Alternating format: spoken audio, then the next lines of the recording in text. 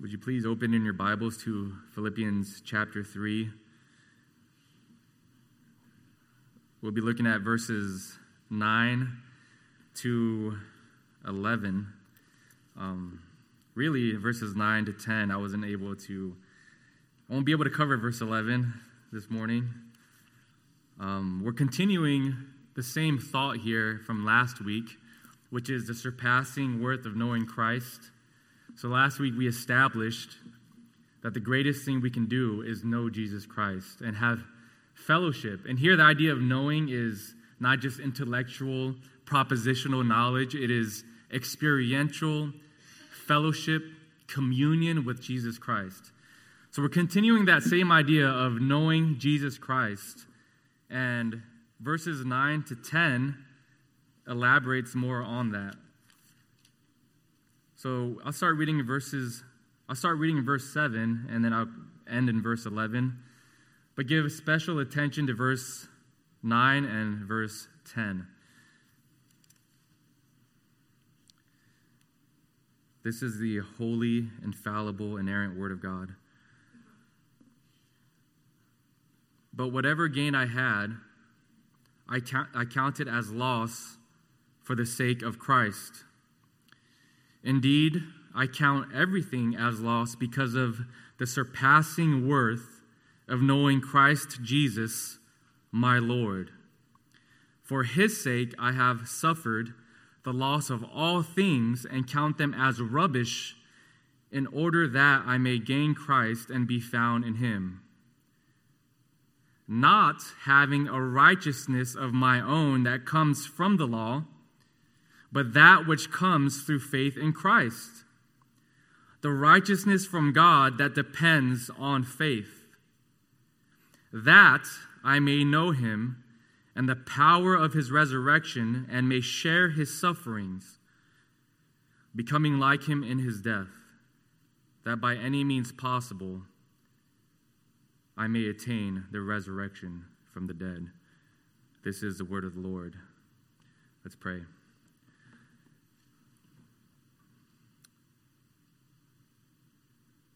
Father in heaven, take the meager rations of bread that I bring to you, and would you multiply it to feed your people? O Lord, we do come hungry and thirsty, and that Christ would reveal himself to us even more clearly as the one who opens the door to him and as the one who suffers with us. Lord, we pray that we would have a deeper fellowship, deeper communion, deeper knowledge of Jesus Christ, for he is our treasure. We pray this in the name of Jesus Christ. Amen. 9 weeks ago, after the first sermon I preached for the summer internship, Jared and Maria took us out to lunch, and they asked, what did we think of Beacon Light? And the first word that came to my mind was warmth. Or maybe you can say hospitality, or maybe you can say Beacon Light is welcoming or inviting. It's a place where you never feel like your presence is unwanted. It's a place where no matter who you are, whatever your background is, I think Pastor John has cultivated an environment where your presence is actually enjoyed here, no matter who you are. It's a place of invitation. You feel like your presence is desired. And really, I think this morning, we see that Christ invites us to himself. Christ has this warmth, this invitation to us. We see that he desires our presence with him, that he wants us to know him less superficially. He wants us to know him with greater depth, with more intimacy. Jesus Christ wants us to know him. And really, I want to ask two questions regarding this. We're still on the same topic of knowing Jesus Christ. I want to ask first, what opens the invitation to knowing Christ? That's a strange question. On what basis is this invitation open? That's the first question, and that's important. I'll explain it more on the first point. And the second question is, what does Christ invite us to? Where does this invitation lead us? So that's really where we're going to go this morning. You have 2 points, knowing Christ through righteousness, and the second point is knowing Christ in suffering. So really, Paul is inviting us, here in this first point, Paul is inviting us to know Christ less superficially, with greater intimacy, and he's saying to the Philippians, count it all loss to know Jesus Christ. And here in verse 9, he's answering the question, on what basis? What basis, what grounds, what is the bedrock of this invitation to know Jesus Christ? How could we? We are fallen. We're sinful. We're unworthy. We're people who have sinned against God. How could we have this intimate fellowship with such a holy God, the King of the universe, the one to which seraphim would shield their faces from?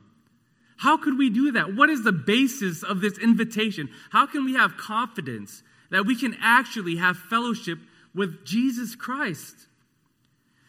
The underlying assumption in verse 9 is that our fellowship with God has been shattered.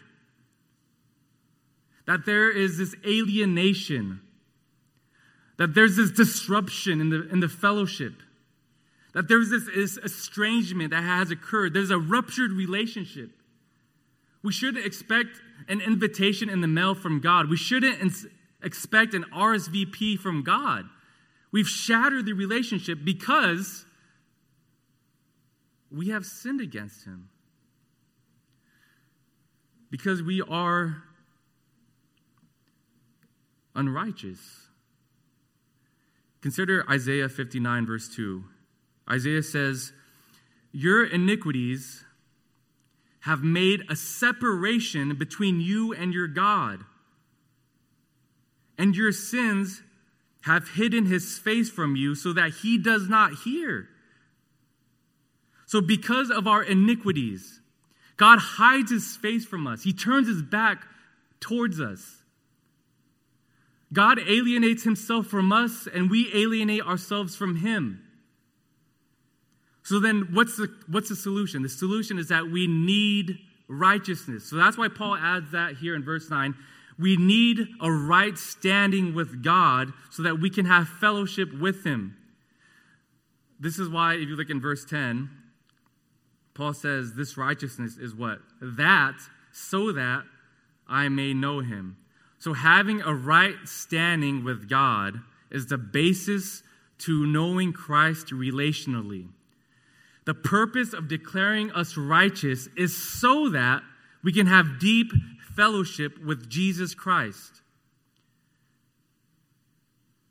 Really, not only should we ask then, how do we know Christ? Can we know Christ?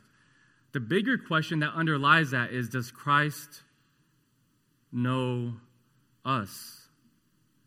Consider Matthew 7. Jesus says,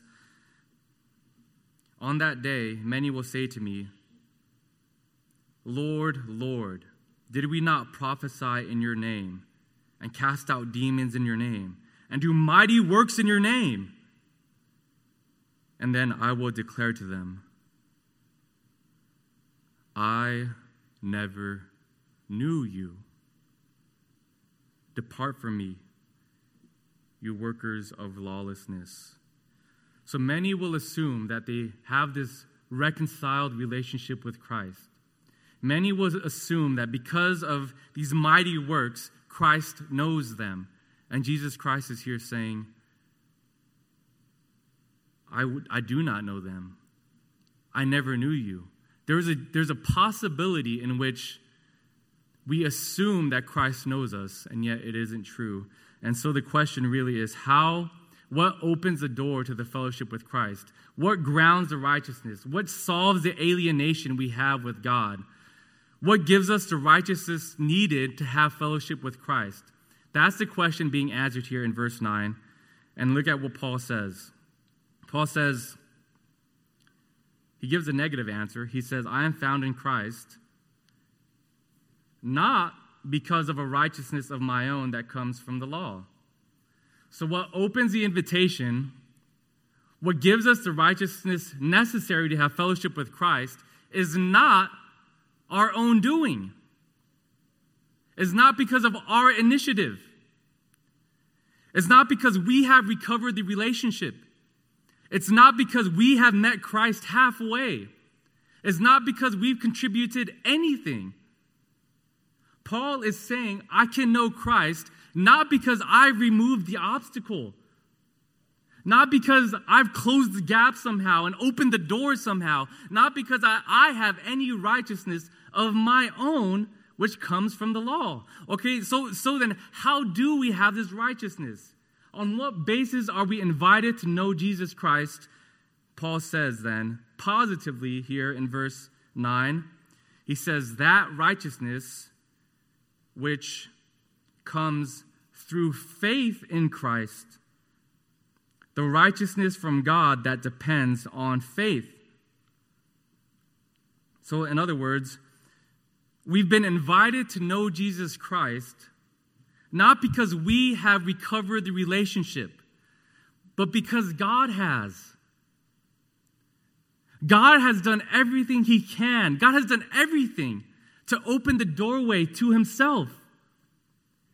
He's the one who opens the fellowship to himself. God has destroyed every obstacle that prevents fellowship. Consider three things of what Paul says here. I give you three things. He says righteousness is through faith in Christ. So the righteousness needed to know Christ is given by Christ. Here, Paul in 2 Corinthians 5:18. All this is from God, who through Christ reconciled us to himself. So Christ himself opens up the door of fellowship to himself, not us. And how does he do that? Christ gives us this righteousness, this right standing with God, by bearing our alienation. He bore our separation. On the cross, then, the intimate fellowship between the Father and the Son is shattered. There's estrangement. There's alienation there. There's a disruption of the relationship. God turns his back towards Jesus Christ. He refuses to show his face to him. Listen to what Robert Murray McCheyne said. He said, Jesus was without any comforts of God. No feeling that God loved him. No feeling that God pitied him. No feeling that God supported him. He was without God. He was godless, deprived of his God. When Christ cried out, my God, why have you forsaken me? You know what the Father's answer was? He said, I never knew you. Depart from me, you worker of lawlessness. Christ bears the alienation, the separation. He journeyed somewhere where we would never have to go. He trekked to the outer darkness, away from God's very own presence for us. The idea is that Christ himself opens the door to Christ. Secondly, notice that righteousness is given. So then not only does Christ bear our alienation, he makes us righteous before God. It's not enough to just say, my sins have been forgiven. You have a truncated gospel if you just say, my guilt has been removed. That's glorious. But that's not enough. God actually declares you positively righteous. You take on all the obedience of Jesus Christ through your union with him. You have become obedient through Christ. You are truly righteous and holy in the sight of God. If God says to Jesus Christ, I never knew you, depart from me, you know what he says of you? He says, this is my beloved son, my beloved daughter, in whom I am well pleased.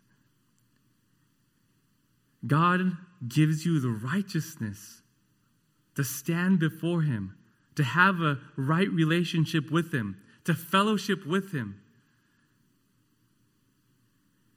By becoming righteous, God is pleased then with your presence. And then thirdly, notice that the righteousness is from God.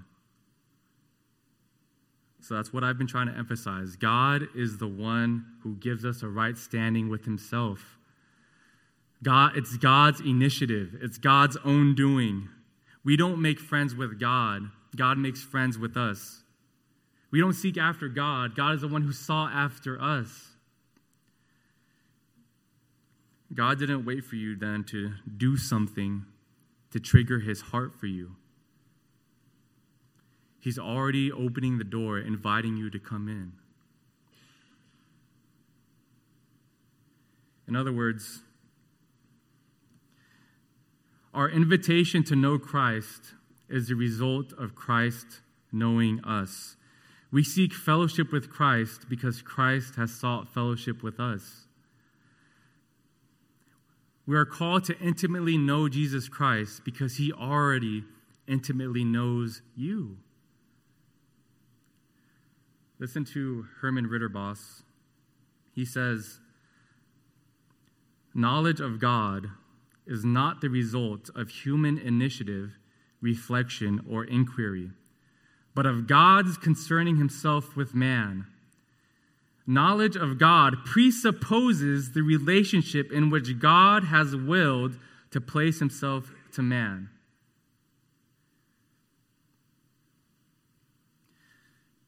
And as J.I. Packer says, this knowledge of you is utterly realistic. God has already seen the very hidden corridors of your heart. He already knows the twisted thoughts that you've had that you don't want anyone else to know. He's already lowered the bucket into the deep wells of your souls and seen the worst of you. His knowledge of you is utterly realistic. And yet he still desires to have you with him. He still pays the price. He still invites you to come. Packer goes on to say that no discovery now can disillusion him about me.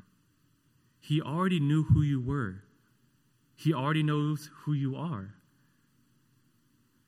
And he still invites you to fellowship with him. And on top of that, he knows you intimately. You don't get lost in a sea of faces. He knows you as if you're the only one in the room.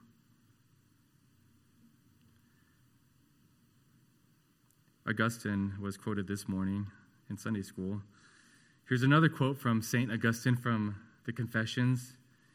He says, "O good and all-powerful God, you care for each of us as though each were the only one." His knowledge of you is intimate, personal, deep, rich, and it's based off grace. So, what opens the invitation to know Christ intimately?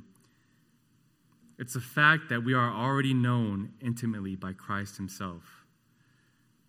Listen to Paul in 1 Corinthians 13:12. He says, "For now we see in a mirror dimly, but then face to face. Now I know in part, then I shall know fully, even as I have been fully known."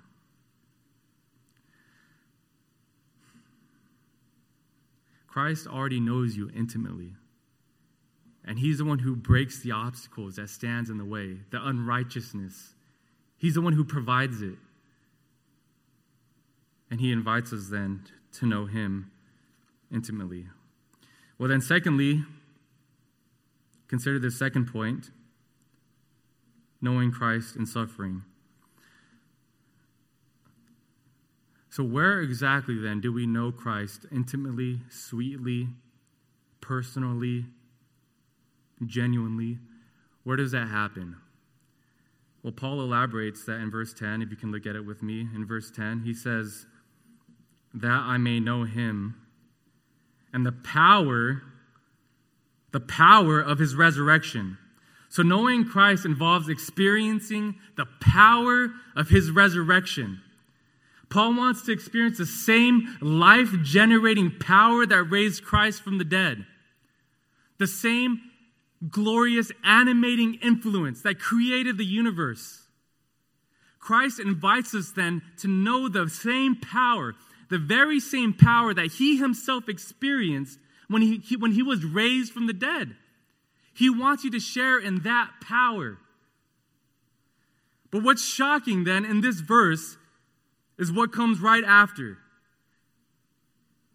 This resurrection power is directly linked to suffering.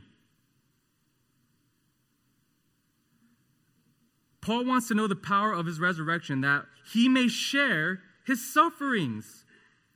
And I like the NIV. It makes a better parallel. I'll read the NIV for you. It says, "I want to know Christ, yes, to know the power of his resurrection and participation in his sufferings." Meaning, the astounding paradox is that Paul makes the closest grammatical connection between the power of his resurrection and the sharing and the participation of his sufferings. They are not two separate sectors of experience. They're two sides of one reality. They're inseparably connected. It's not simply sequential, like suffering now, then power and glory later. It's not a seesaw. Like we experience the debilitating misery of suffering, which is offset by the exhilarating times of power. It's simultaneous. This is the astounding paradox, is that this overlaps with one another. The experience of the power of the resurrection is experienced in the context of suffering. So just as the light of the sun is simultaneous with its heat, the power of the resurrection is simultaneous with sharing in Christ's suffering. So Christ invites us to know the life-giving, powerful, radiant, glorious, Holy Spirit power of the resurrection, not in the removal of suffering, okay, but in suffering. But in suffering. Let me quote Richard Gaffin. He's a New Testament professor at Westminster Theological Seminary. He says, "Believers suffer not in spite of or even alongside the fact that they share in Christ's resurrection. Believers suffer because they are raised up and seated with him in heaven. It is as Christians suffer for Christ that God's Spirit of glory rests on them. It is as Christians suffer for Christ that God's Spirit of glory rests on them. We know Christ more intimately. We experience the power of his resurrection through suffering. That's why Paul said in 2 Corinthians 12, he said, I will boast all the more gladly of my weaknesses, so that the power of Christ may rest upon me. And I think we should be clear here. I wouldn't limit suffering for Christ to just persecution or martyrdom or even traumatic crises. That happens, and those are very significant. I think, listen to Richard Gaffin again. He's helpful here. He says, suffering for Christ is to take up your cross daily. It involves the mundane frustrations and unspectacular difficulties of our everyday lives when these are endured for the sake of Christ.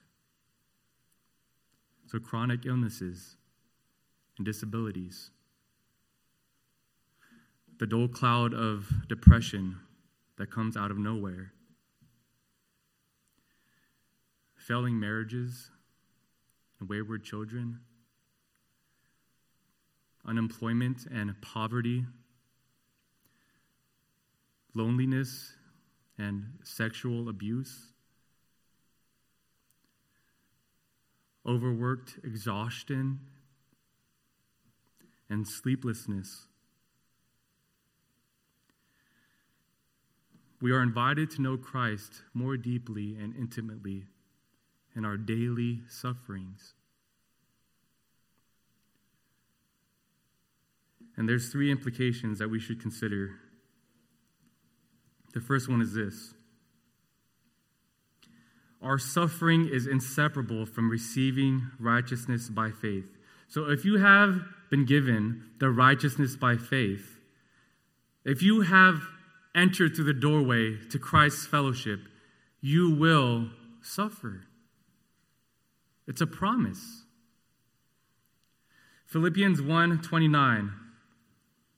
Listen to Paul. He says, "For it has been granted to you that for the sake of Christ, you should not only believe in him, but also suffer for his sake."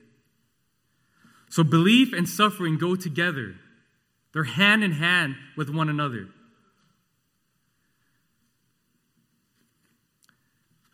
An invitation to know Christ is an invitation to suffer. Secondly, our suffering, this is the second implication, our suffering is with Christ.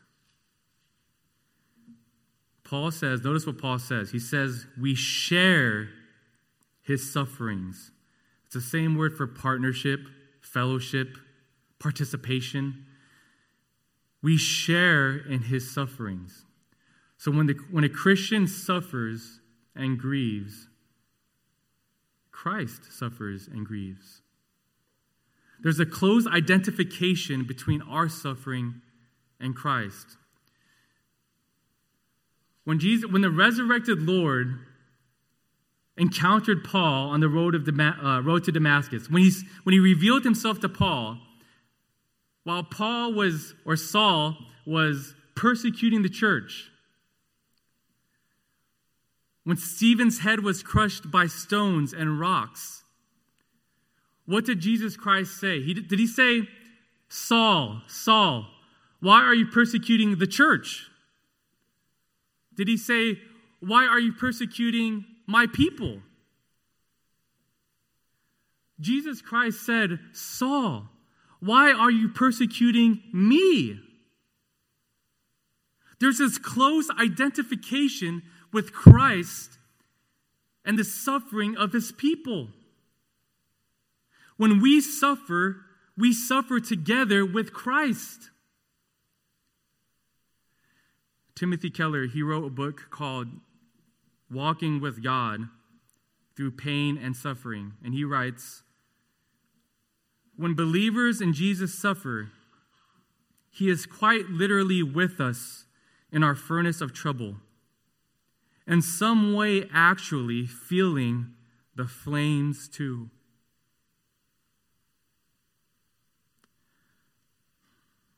There's a story of this Scottish young woman named Margaret Maitland. And she was hanging on a stake, or they put her on her stake, bound her to a stake at sea in Scotland. But they put her a little bit further away from the deep ocean, a little bit closer to the shore. And they put her friend, one of her companions, nearer to the depths of the ocean. And she was watching her friend, her companion, be swept away by the tide. The tide began to rise, and her friend began to suffer and to drown. And the persecutors asked her, Margaret, they asked, "What do you see yonder?" And she replied,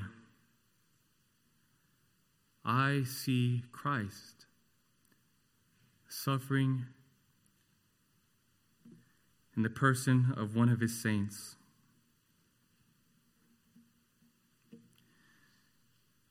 As we fellowship with Christ in suffering, his suffering becomes ours, and our suffering becomes his. Our suffering is with Christ. And then thirdly, our suffering gives us deeper intimacy with Christ. Now, this is a great, indescribable mystery, one that is difficult to put in words. So not only does suffering connect us to Christ and connect Christ to us, suffering brings Christ closer to us and brings us closer to Christ. This is, I think, a mystery. Disasters and enemies draw nations closer together. Tragedies draw families closer together. Disease draws spouses closer together. And somehow, suffering draws Christ closer together with us. There's a type of deep fellowship with Christ which cannot be known apart from suffering. Many of you probably have heard of Joni Eareckson Tada.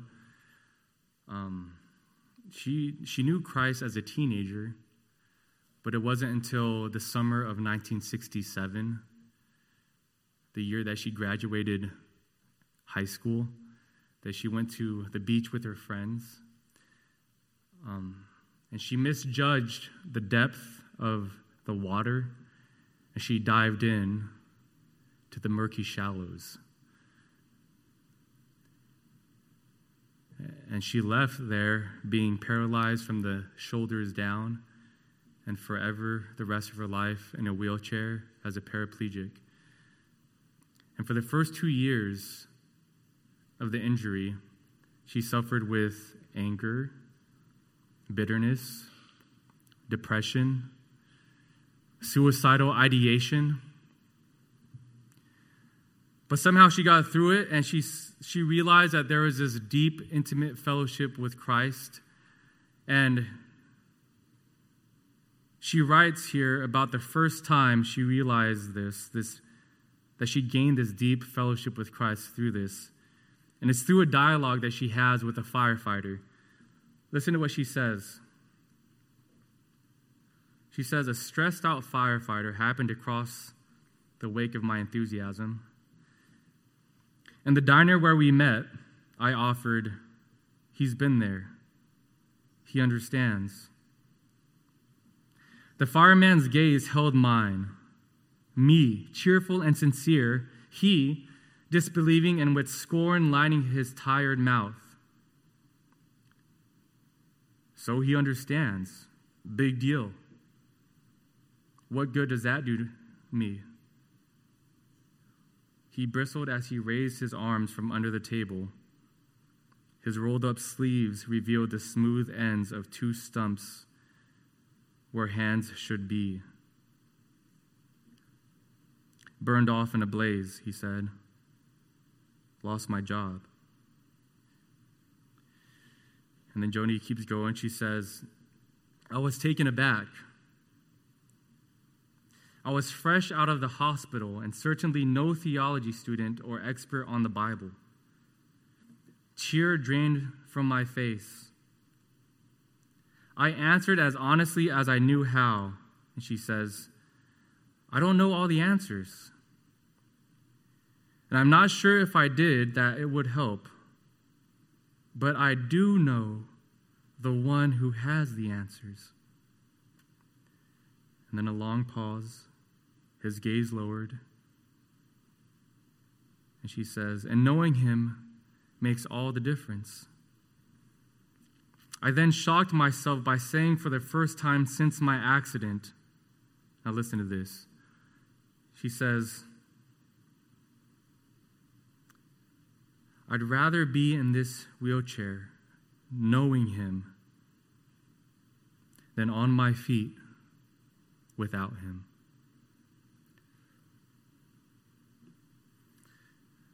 She knew Christ in a way that she could have never known without the wheelchair. I don't know what chair of affliction you're sitting in, but that's where you meet Christ in the deepest of fellowship.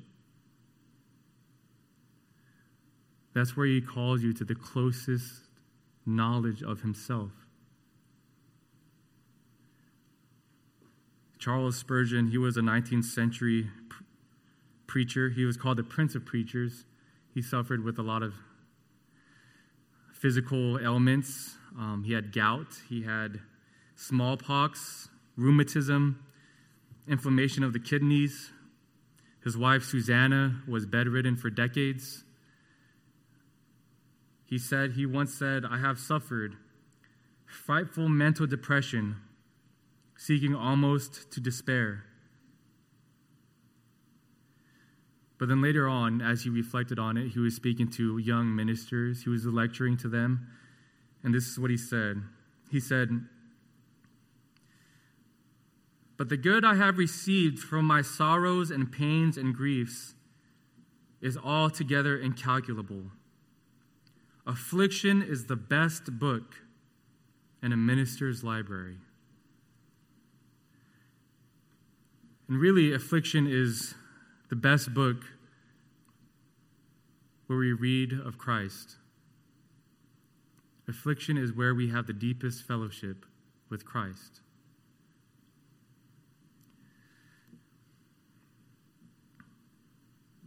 So, Christ opens the way then to know himself. He removes the obstacles. And then he invites us into a life with him. And it's a life of both joy and a life of sorrow and a life of suffering with him. But that's where we have the deepest, most intimate fellowship with him. Let's pray. Father in heaven, suffering is no easy thing to deal with, and many questions arise in our minds. And Lord God, it is not the theoretical knowledge, even though that's important, and it's not the mere head knowledge that can give us the strength to endure it, but it is the experiential knowledge of Jesus Christ. And, oh Lord, I pray for those in this congregation who can hear my voice and who are going through suffering. Lord God, you know them, Lord. And you see them.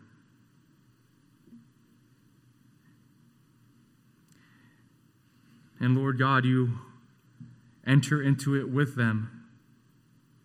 Father, I pray that we would, for us who are not suffering, or maybe our suffering is light in the moment, that this would prepare us to suffer. Dear Lord, we do pray, Father, that you would provide consolation, a deep knowledge of yourself through the deepest pains. And help us, Lord, to be sturdy in Christ. Allow us, Lord, to not fear the dark night of the soul, but that we would find Christ there. We pray this in the name of Jesus Christ. Amen.